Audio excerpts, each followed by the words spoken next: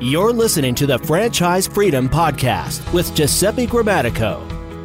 Welcome to the Franchise Freedom Podcast. I'm your host, Giuseppe Grammatico, your franchise guide. And today we have a very special guest. Today we're talking with Mark Miller. Mark is the founder of Career Pivot, which helps those in the second half of life design careers that they can grow into the next 30 years. Mark authored the book, Repurpose Your Career, a practical guide for the second half of life, published back in September of 2019. Mark is a recovering engineer, a multi-potentialite, and a professional career changer, and has made 6 career pivots over the last 35 years. Mark is also the podcast host of the award-winning Repurpose Your Career podcast. You can learn more about Mark, Career Pivot, and the Repurpose Your Career podcast by visiting careerpivot.com, and we'll include that in the show notes. I'm really excited to be speaking with Mark, learning a little bit more about what Mark's been up to. Mark, welcome to the Franchise Freedom Podcast. Well, thank you. It's great to be on your podcast. So very, very excited for this call. I know we had some time to chat earlier. We have a lot of similarities in what we do. So wanted to kind of kick it off for our audience. Fill us in a little bit. We always ask about your background. How did you get into what you're doing here at Career Pivot? And, what does that journey look like? Well, I was like all good baby boomers when I went to college. I graduated from college in the late 70s and I went to work for the IBM, where I spent 22 years wandering around, all of them in Austin, Texas. Probably had 4 careers within IBM. And then in 99, they screwed me in my pension. I gave them the finger salute and said goodbye. And I went to work for a successful tech startup, semiconductor, and we were bought out by the sister of the Borg, Lucent. And which, for those of you who like Giuseppe in New Jersey, certainly knows about Lucent. They were huge Bell Labs, and they blew up. And I left. And then in 2002, July 11th, I'm a big time cyclist. I came down a hill. I turned into a blind turn and hit a Toyota Corolla head on at 50 miles an hour. I totaled the car and my bicycle, spent 5 days in the trauma center. I tore up a knee. I broke a hip. I dislocated a shoulder, broke a bunch of ribs, broke the clavicle, but I had no internal injuries and no brain injuries I'm willing to admit to. They had me walking on crutches in 3 days. I was back on a bike in 10 weeks, flying back to China in 4 months. And I flew right smack into the middle of the SARS epidemic in Guangdong province. Yes, just like what's going on in Wuhan happened in Shenzhen and Guangdong province back in 2002. And that was what I refer to as one of my WTF moments. Why am I still doing this? My first tech startup left us debt-free. I then went off and taught high school math for a couple of years in an inner city high school, found I couldn't do that and stay healthy. I did a 1-year stint doing corporate development for the Jewish Community Association of Austin. Rather interesting growing up in New Jersey. I grew up in an entirely Jewish community. I'm not Jewish. So being a non-Jew, being the face of a Jewish organization is interesting. And then I got lured into another tech startup, Life Size Communications, which was the first high-definition video conferencing. And I worked for 4 years, and I joked the fact that I worked for a sociopath. And when I left, I said, I'm not doing that anymore. But I looked at that time, and I was looking, what was going to happen to all these baby boomers? And I started looking around for books. And the answer was, we're all going to retire, so why should we care? And the reality is 80% of my generation can't retire because they don't have any money. And that's when Career Pivot was formed. I published the first edition of Repurpose Your Career. The first one was a practical guide for baby boomers in 2013. We've just published the 3rd edition. I've launched a membership site helping people kind of walk through, do the mindset shifts. Because, by the way, most of us are probably going to work into our 70s. And it's probably not going to be a full-time job, which means we have to shift. I claim I was raised to be an employee, to go work for a father-like company. And I was supposed to go work for them for 30 and 40 years. And I was supposed to be able to, in my 60s or 50s, ride off into the sunset and retire. And they moved my cheese. Right. Right. Right. What we're doing now is helping people shift their mindsets and going, okay, what do I really want to go do? Because my corporate employer is not going to take care of me anymore, which is the belief system I had. Right. That's a great point. And that's, there's definitely, as you mentioned, that shift in mentality, right? It's, I graduate from college. Obviously, if you went to college, you have your major, you work for a big company, and that's it. You kind of, you work your 30, 40, 50 years and you retire. So I know that in what I do, I see so many people changing careers either within jobs within the same company or just changing companies. So yes, I definitely see a lot of movement. And what's funny, and we, I'm sure, experience the same thing, is where there's a ton of information online, right? There's more information that there's ever been, which I believe causes more confusion. So correct me if I'm wrong. They need someone like yourself to really help them, coach them through the process. Not that a lot of the information's out there, but what do I do with it? And then secondly, there's the accountability factor. Would you agree there? Oh yeah. I have a whole chapter in my book called on MSU disorder. Okay. And MSU stands for make stuff up. Right. That's good. Right. Whenever we don't know, we tend to fill the void with stuff we just make up. Right. And in one of the challenges is for those of us in our 50s and 60s, we very often think that we're all alone with these problems. Mm-hmm. I just got laid off. My company just got merged. The one big one I see right now is private equity buying up small and medium businesses and kicking the entire executive team out. And going, oh, I'm the only one with this problem. And the answer is, no, you're not. Mm-hmm. There are a lot of people just like you. And, right now there's an Urban Institute study that was done over the last 20 years that says between the ages of 50 and 54, there's a 50% chance that your career will be disrupted, and only about 10% of those will recover. Interesting. So there is, where we thought we are riding along and things are going smoothly and everything, and I don't have to worry. And the answer is, if you're getting in your late 40s and early 50s, you got to take control, because you need a plan B. Right. And the only one that you can rely on is yourself. And if you think differently, you must be smoking something. And yes, you are inhaling. And you better be inhaling in a state where it's legal. So it's, I've got a number of blog posts, and I've got a chapter in my book on creative destruction, is the fact that there is so much stuff happening in industry. I mean, just look what the iPhone has done in the last 12 years. Right. Look at the industries that's destroyed. We used to have things called maps. Certainly, I'm glad I don't work for a company that makes desktop phones anymore. Mm-hmm. The classic example, look what Amazon is doing. And all of this is accelerating. Right. I thank God I don't work for Sears or any other retailer.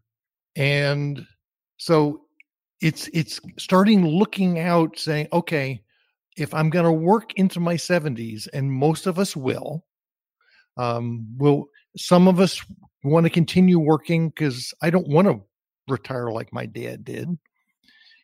Or two, for 80% of those in the baby boom generation, you're not going to be able to retire because you don't have enough money. Right. So looking at what do I want to keep doing? One of the biggest challenges I see is the fact that when many of us started our careers, we became actors. We played roles. Mm-hmm. We become good at those roles. I became a geek that could speak, and I was really good at it. And then I hit my 50s, and suddenly staying in character became exhausting. Mm-hmm. Because if you met me in person and watch me, I'm a phenomenally good public speaker. You put me in a networking event, I can work the room with the best. I appear to be an extrovert. I got paid a lot more money to be an extrovert. I'm a big time introvert.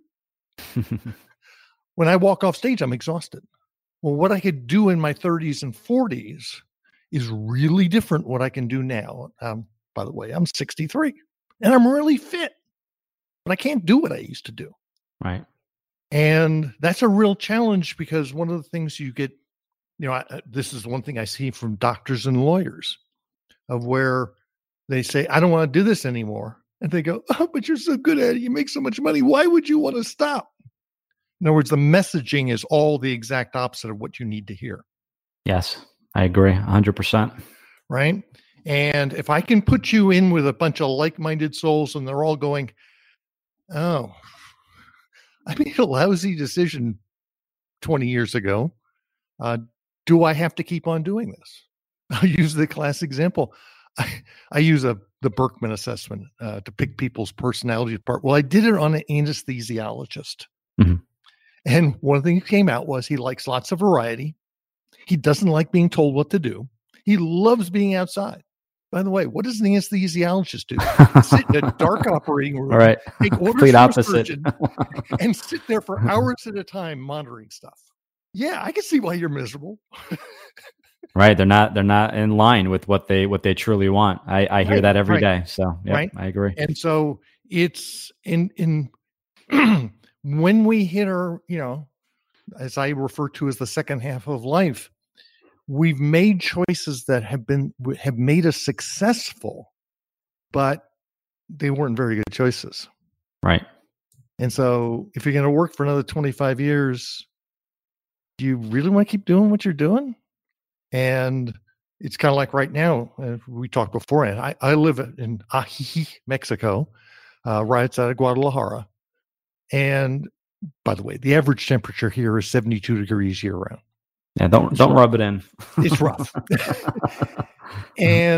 But we've gotten rid of all our stuff. I mean, we've downsized twice. And I can't tell you the number of folks who I talk to who say, I can't get rid of my stuff. So it's our kids sometimes have it right there. The whole minimalist movement, society tells us that, we should want more stuff. We should do more stuff. But yeah, you're right. It comes down to a mindset, right? I've talked to, I know in the past, physicians, and they feel, well, I have the title and there's nothing wrong, obviously, with being a physician, but I feel that's all I can do. There's no other doors that can open for me because I work so hard and pay so much money to be a doctor, to be a physician. So, and we talk about just, various mindsets of, okay, well, what is your goal? Money aside, what are your goals? And we start talking about, okay, these are your goals. So if these are your goals, let's kind of reverse engineer, work in reverse. How do we get there? So what are you looking for? And then how do we get there? Not, I want to be a physician and will it get me to my goals? Let's kind of, work in reverse order. So this has been great. And I'm glad you're saying it. So it's not, at minimum, it's the two of us. I always, say jokingly that are saying very similar things. So this has been great. Obviously, you've been through the career transition process. You've changed careers, mindsets. I mean, you've even changed countries multiple times from our previous conversation. So, someone that is looking to make the career transition, we kind of talked about some struggles and what's holding them back. So, do you have 2 or 3 solid pieces of advice for that person? So, that person that may be stuck at their job, miserable, has that long 2-hour commute every day. What would be your top 2 or 3 pieces of advice to that person to kind of get started? Sure. One of the things I always claim is, if you've been working for 25 years, you have a lot of big data. You have a lot of experience. When have you been the happiest, and when have you been the most miserable, and why? I claim very often it's more important who we work with and the environment than what we do. In other words, I can give you a great job, put you with a lousy boss, a lousy team, don't reward you, and you'll be miserable. I can give you a job that you really don't like, but put you with a great team, great boss, reward you, and you know what? You'll be okay. Mm-hmm. So when have you been okay in your career, and why? Second is start building the team around you that are going to help you, which is your spouse, your kids, your friends. One of the key pieces is if you have a bunch of negative nannies around you, get them out of your life. Mm-hmm. Most of us, when we try and make these decisions, we try and make them inside of our own head. And our inside of our own head is a very dark place. And, like I talked about before, it's that's when we suffer from MSU. We make stuff up. Right. So start looking at what's the environment you want to be in, and then start actually go talk to people and find out what it's really like. Right. And not what you think it's going to be. Right. And the class example, when I went off to teach high school math, I said, there's a shortage of math teachers. They're going to want me. I'm an engineer. I've done this for adults in 40 different countries. They're going to want me. And you know what? No, they didn't. They didn't want any guy over 40. We don't do what we're told. I have more funny stories from my 2 years of teaching high school. And so it's get the facts. And by the way, it's probably going to take you longer than you think. And we came up with the term pivot because it's usually an incremental process. If you still have kids you need to put through college, and I can't tell you the number of 60-year-olds I know who have kids still in college, you're going to have to do it in incremental fashion. So if I suddenly said, I'm an engineer and I want to go be a pastry chef, I think you better start thinking differently if you want to maintain your income. But if you suddenly said, let's do this in increments, maybe I can become an engineer at a bakery company, a food service company, and then start working my way in. And, if I was to buy a franchise or start a business, go get help and get people to say, okay, who's done this before me and how the hell did they do it? Right. Right. It's doing it from knowledge and not what you make up inside of your own head. Yes, I agree. And talking to people, just as you mentioned, is my big takeaway and what I advise people. Talk to people that have done it. To your point, there are people that want to dive into just say a pastry business. Why not? I guess another option possibly would be keeping your job and doing it on the side, maybe more of just for parties instead of a full-time storefront, and kind of easing your way in. And we talk to people all the time. You can start out with a side business where the risk is much less, the outlay is much less, and you don't need a retail or a retail location. So yeah, this has been great. And when people, I'm assuming based off of your last example, when people do, meet with or speak with you and kind of go through the process, you discuss all options, correct? So whether it's keeping the job or even entrepreneurship, you cover all aspects of that? Oh yeah, because not everybody's meant to be an entrepreneur. Right. Some people, I've got a number of folks in my online community who are in their 60s who are doing portfolio careers, i.e. they're doing 3 and 4 or 5 things and piecing things together. One of the things that I've done about 500 of these, what I call my career pivot evaluations, it is amazing how different we all are. And so is there one cookie cutter solution that will fit everyone? And the answer is nope. Right. It's a matter of it. And a lot of it is the baggage we carry, the people we have around us, the perceptions we've built up about ourselves, and start breaking those down and start working through it. I'll use the example. I've got a guy in my online community right now, Russ Eanes, who's been on my podcast. He's written some blog posts. he got hit with what I call the double whammy. Both his industry and his profession were dying. Mm-hmm. He was the executive director of Menno Media, the publishing arm of the Mennonite Church. So publishing is a dying business, traditional publishing, and every single major religious denomination in the U.S. is in decline. So, as he says, he got tired of after 12 years, he got tired of laying off his friends. And he's working through a business right now helping people self-publish. And he doesn't quite know the services he's going to offer, but he's kind of stepping in and not making stuff up and getting out and talking to people and going, okay, what services do people need and what are they willing to pay for it? And how do I find those people? Right. That's not easy. That's not a simple thing to do. Mm-hmm. And so we're helping him do that. That's great. Now this has been very helpful, and I hope the audience feels the same. And I want to thank you for your time, Mark. We are speaking with Mark Miller, founder of Career Pivot. Mark, I guess can you walk us through, so someone that's listening in, potential new client reaching out to you, how do they reach out to you, and what would that process look like?